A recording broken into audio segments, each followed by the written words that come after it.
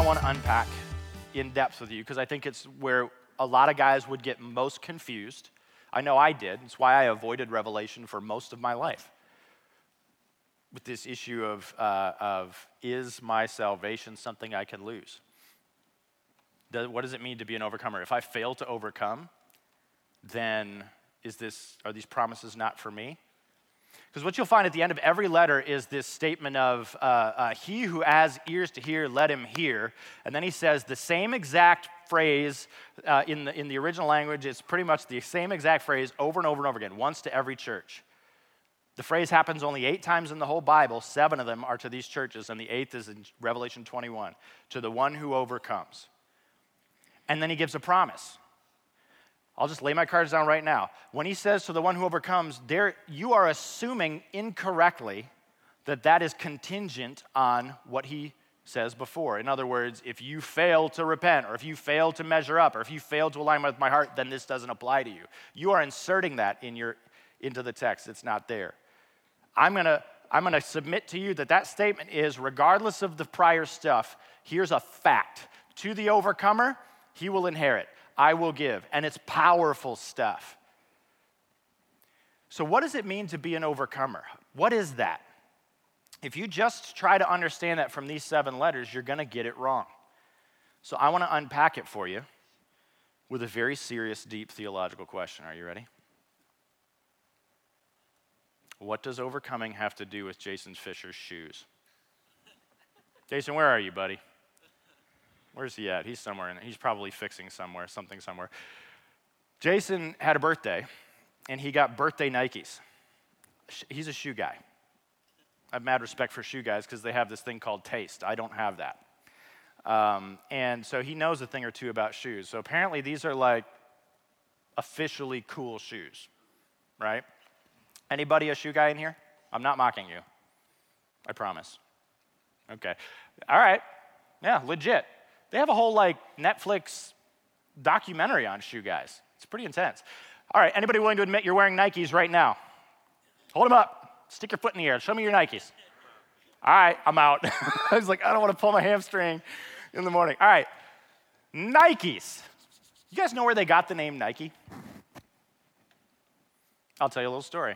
You ever seen the movie 300? Don't admit it. That's a movie based on a historical fact. It's total bunk, but it's based on a historical fact of the Persians invading Greece, this giant, huge army invading Greece. The reason they were so ticked off and invading Greece by land is because Greece handed their butt to them when they first tried to invade by sea at the Battle of Marathon, right? So these giant waves of Persians try to invade Greece at the beaches of Marathon, and guess what happens? The Greeks just throw down because they're ballers, and they win.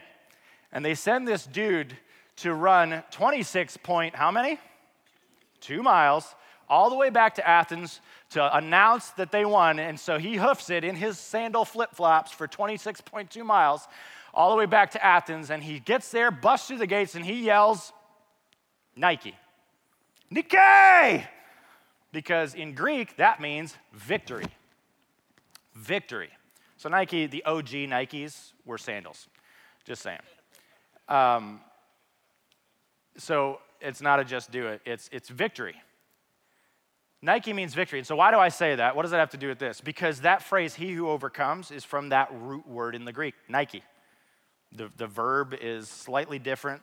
And so here's the thing. I want to help you understand what John, the writer of Revelation, the Apostle John, is saying when he says to the one who Nikes, to the one who overcomes.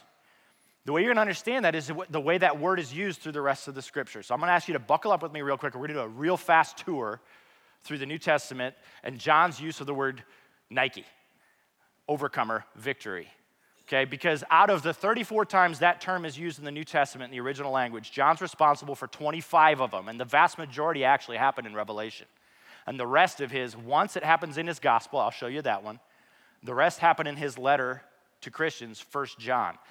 If you can understand what happens in the gospel in 1 John, you can understand John's thinking when he uses that word to the one who overcomes, and you can avoid some error when you study these letters. You with me? You ready to go on a quick, fast, ultra-fast tour on John's use of the word Nike? All right, let's go to John chapter 16, verse 33. This is John. If you're new to all this, this is where the Apostle John, a man who saw Jesus, touched him, interacted with him, wrote about Jesus' life. And this is something he said that Jesus said. It says this, Jesus said, these things in John 16, 33, these things I have spoken to you so that in me you may have peace. In the world you will have tribulation, but take courage. I have Nike'd the world. I have overcome the world. That in the Greek, in the original language, is a past action with eternal results that don't change. That's a fact established that doesn't go away. Jesus said, I have overcome the world. I have Nike'd this bad boy. It's done. And he didn't fall over after running 26.2 miles, which is, by the way, why I'm not going to run a marathon. I don't want to kill myself. So that's the only usage in John's gospel. Jesus saying, I've overcome the world. 1 John 4:4. Now let's go to his letter to Christians, which, by the way, if you want to be a Bible nerd, a great corollary to Revelation is the letter of 1 John. It's a glossary. It's going to show you how John thinks about the words he's using and the images he's using if you study 1 John as well. 1 John 4:4, he says this, you are from God, little children. He's talking to believers, Christians. He says, you are from God, little children, and have overcome them. Same idea, past action, eternal results. You have overcome them. It's a fact that if you are a believer, if you are in Jesus, you have overcome because he overcame. And he's in you, right? Here's the basis on which you overcome. You have overcome. Because greater is he who is in you than he who is in the world. If you are in relationship with Jesus, if you are in Christ, you have overcome because he has overcome. And that's something that doesn't change, doesn't go away. You with me so far? This is how John thinks of the word. 1 John 5:4-5. For whatever is born of God Nikes the world. And this is the Nike that has Nike'd the world. What is it? Your actions, your deeds, your measuring up, your perfect repentance, your being in alignment with God's heart perfectly. Is that what he says? No. This is the victory, our faith. And he goes on and qualifies that. Who is the one who overcomes the world? But he who believes what? What specifically are you believing? All things are one. Any way to Christ, or any way to God. No. Very specifically. He says, this is what your faith is in if you're an overcomer, that he who believes that Jesus is the Son of God. There is no overcoming unless you are square on this idea that Jesus is God, and there's more. But do you have a sense of what he means by overcome? Is he talking about something you have to do right now? Something you can fail to do? Once you've received Christ, you can fail to overcome and therefore lose it? Is that what he's saying? Not if you understand his use of the term and the way he thinks about Nike.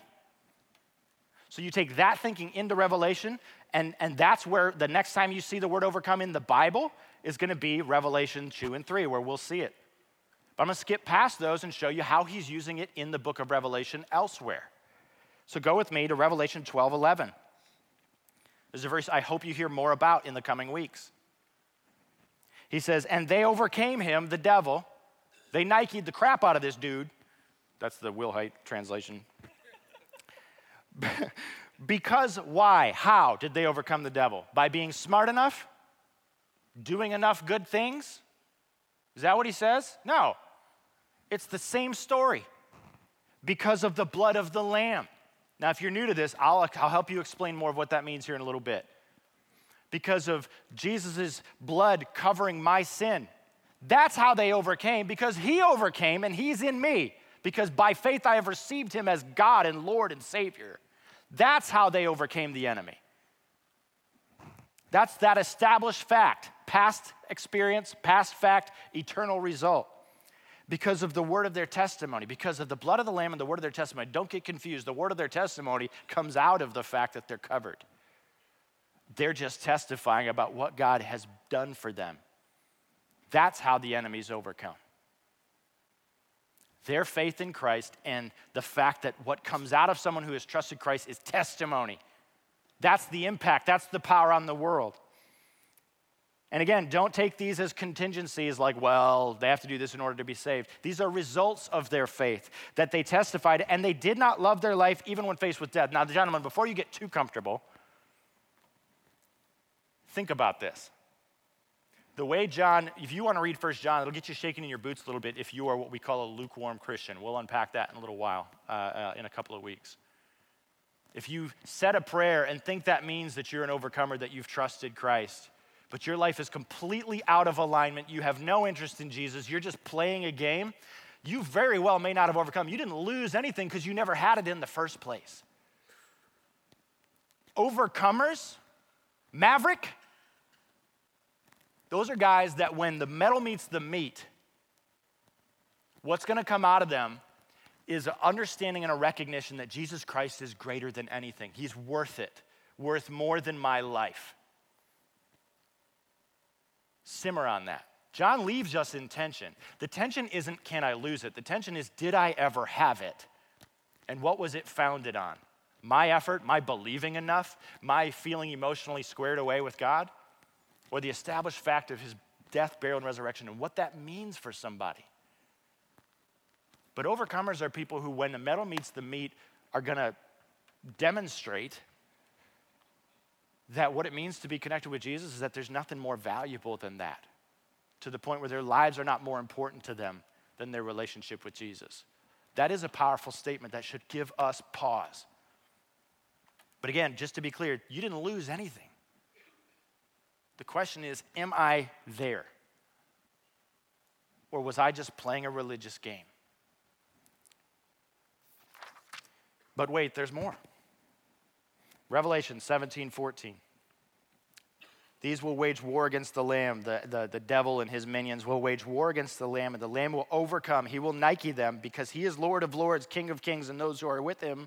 This is the key point. The ones who are with that Jesus, this is how they're described and identified. And it's not based on their works, their efforts, their being good enough, they're not cussing too much, none of that. Those who are with him are described as people who are called and chosen. That should give us some courage in Christ, and who are full of faith. There's that faith idea again. And finally, Revelation 21, 6-7, the end of the chapter, the end of the book of Revelation, the end of the Bible, the culmination. We call it the blessed hope that motivates and drives every Christian who understands this. This is what gives our life its perspective. Revelation 21 and 22. I double dog dare you to take a second and read it at some point, especially in light of these churches. And this is what he says. Revelation 21, 6-7. It's a giant invitation over and over and over again. It's not measure up, it's come to me, come to me, come to me. He says in John, come to me, all you who are weary and heavy laden, I'll give you rest. He says that in the Gospels. And he repeats it again at the end of the book of Revelation. Come to me. And he says this, I will give to the one who thirsts, the one in need, the one who's inadequate, the one who's not measuring up, the one who can't do it and finally figures that out, the one for whom religious structures don't hold up my heart and I'm failing and I'm out of options and I need somebody to help me figure out how to live my life and how to live in light of eternity. That guy, come to the one who thirsts, I will give from the spring of the water of life without cost, free, without condition, without price, without earning. That's the last words that's in the last portion of the scripture. It is not a measure up situation, gentlemen. It never has been. And if that's your religious experience, I'm so sorry. But you've been deceived. To overcome is to let go of this idea that you can or should or are able to do anything on your own. To the one who thirsts from the spring of water of life, I will give without cost. Now look, he who overcomes, that guy, the one who finally stops trying to measure up as though that's going to earn him favor with God and salvation forever, that's the overcomer. That guy will inherit these things. I will be his God. He will be my son. You follow? So this is where I want to make it really clear, because I do feel like my understanding is there's at least a few guys in the room where this might be brand new news for you. it's Dallas. This is like the Orlando of churches. Orlando has a theme park on every corner. Dallas has a church on every corner. I can completely understand if you have been told some things that are not accurate in Scripture. So this might be your first time really unpacking that and being confronted with it, and I'm so glad you're here. Let me be very clear. This same guy, John, who wrote the gospel, who wrote his letter to Christians, and who wrote Revelation by the inspiration of God, the movement of God, this is what he says in 1 John 5:13. He says, "These things I have written to you who believe in the name of the Son of God, so that you may know that you have eternal life." If you go into this study with this conditional sense that that word overcome only applies if I measure up, you're missing it. You're missing it. The normal assumption of a Christian who reads their Bible and therefore understands God's heart in this respect, the normal assumption is that I don't need to walk out those doors without a set belief, a set knowledge, a knowing that I will be with Jesus forever in heaven, and between now and then, I can align myself with God's heart, the physics of the way the world are supposed to work. I can love the way he loves. I can enter into community with people who know him. I can discover what the meaning of life is. You don't have to walk out of those doors without that confidence. That's what John's saying here. And you certainly don't need to walk back in after studying, worrying that you're going to somehow lose it. That's not biblical. Another writer in the New Testament said this, a guy named Paul. Maybe you've heard of him.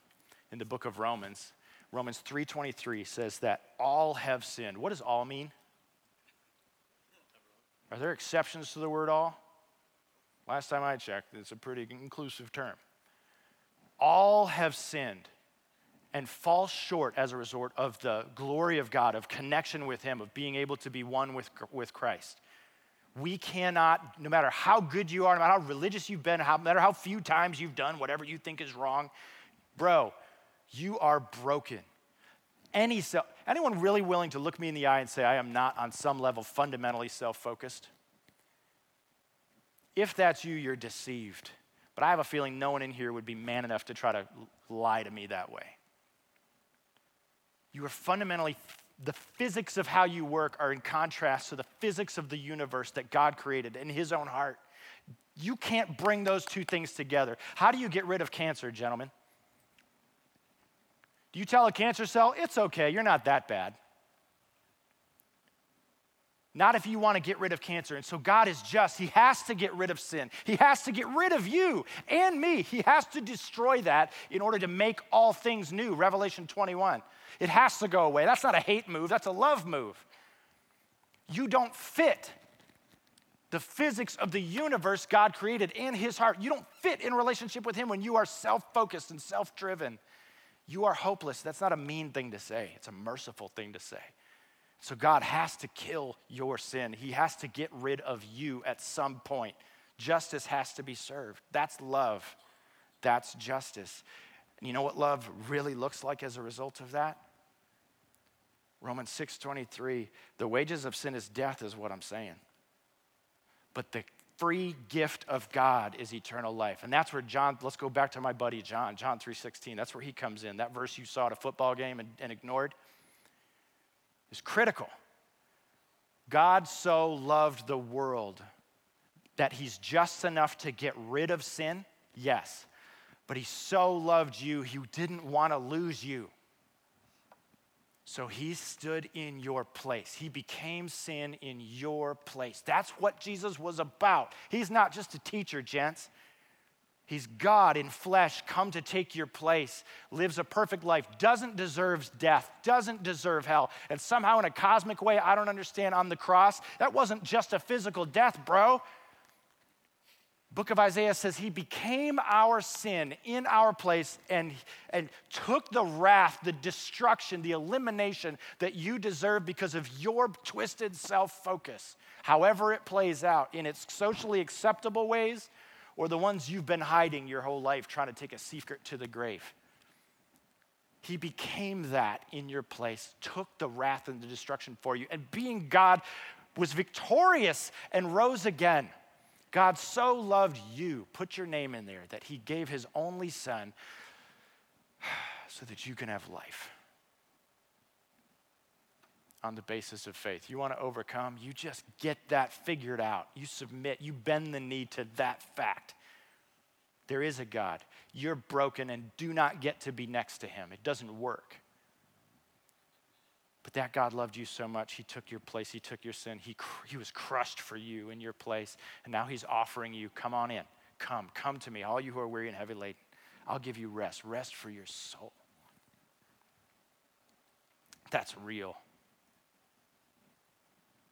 That's his offer to you. That's what you should see every time you read to the one who overcomes in Revelation 2 and 3. That person. I don't know if that's you.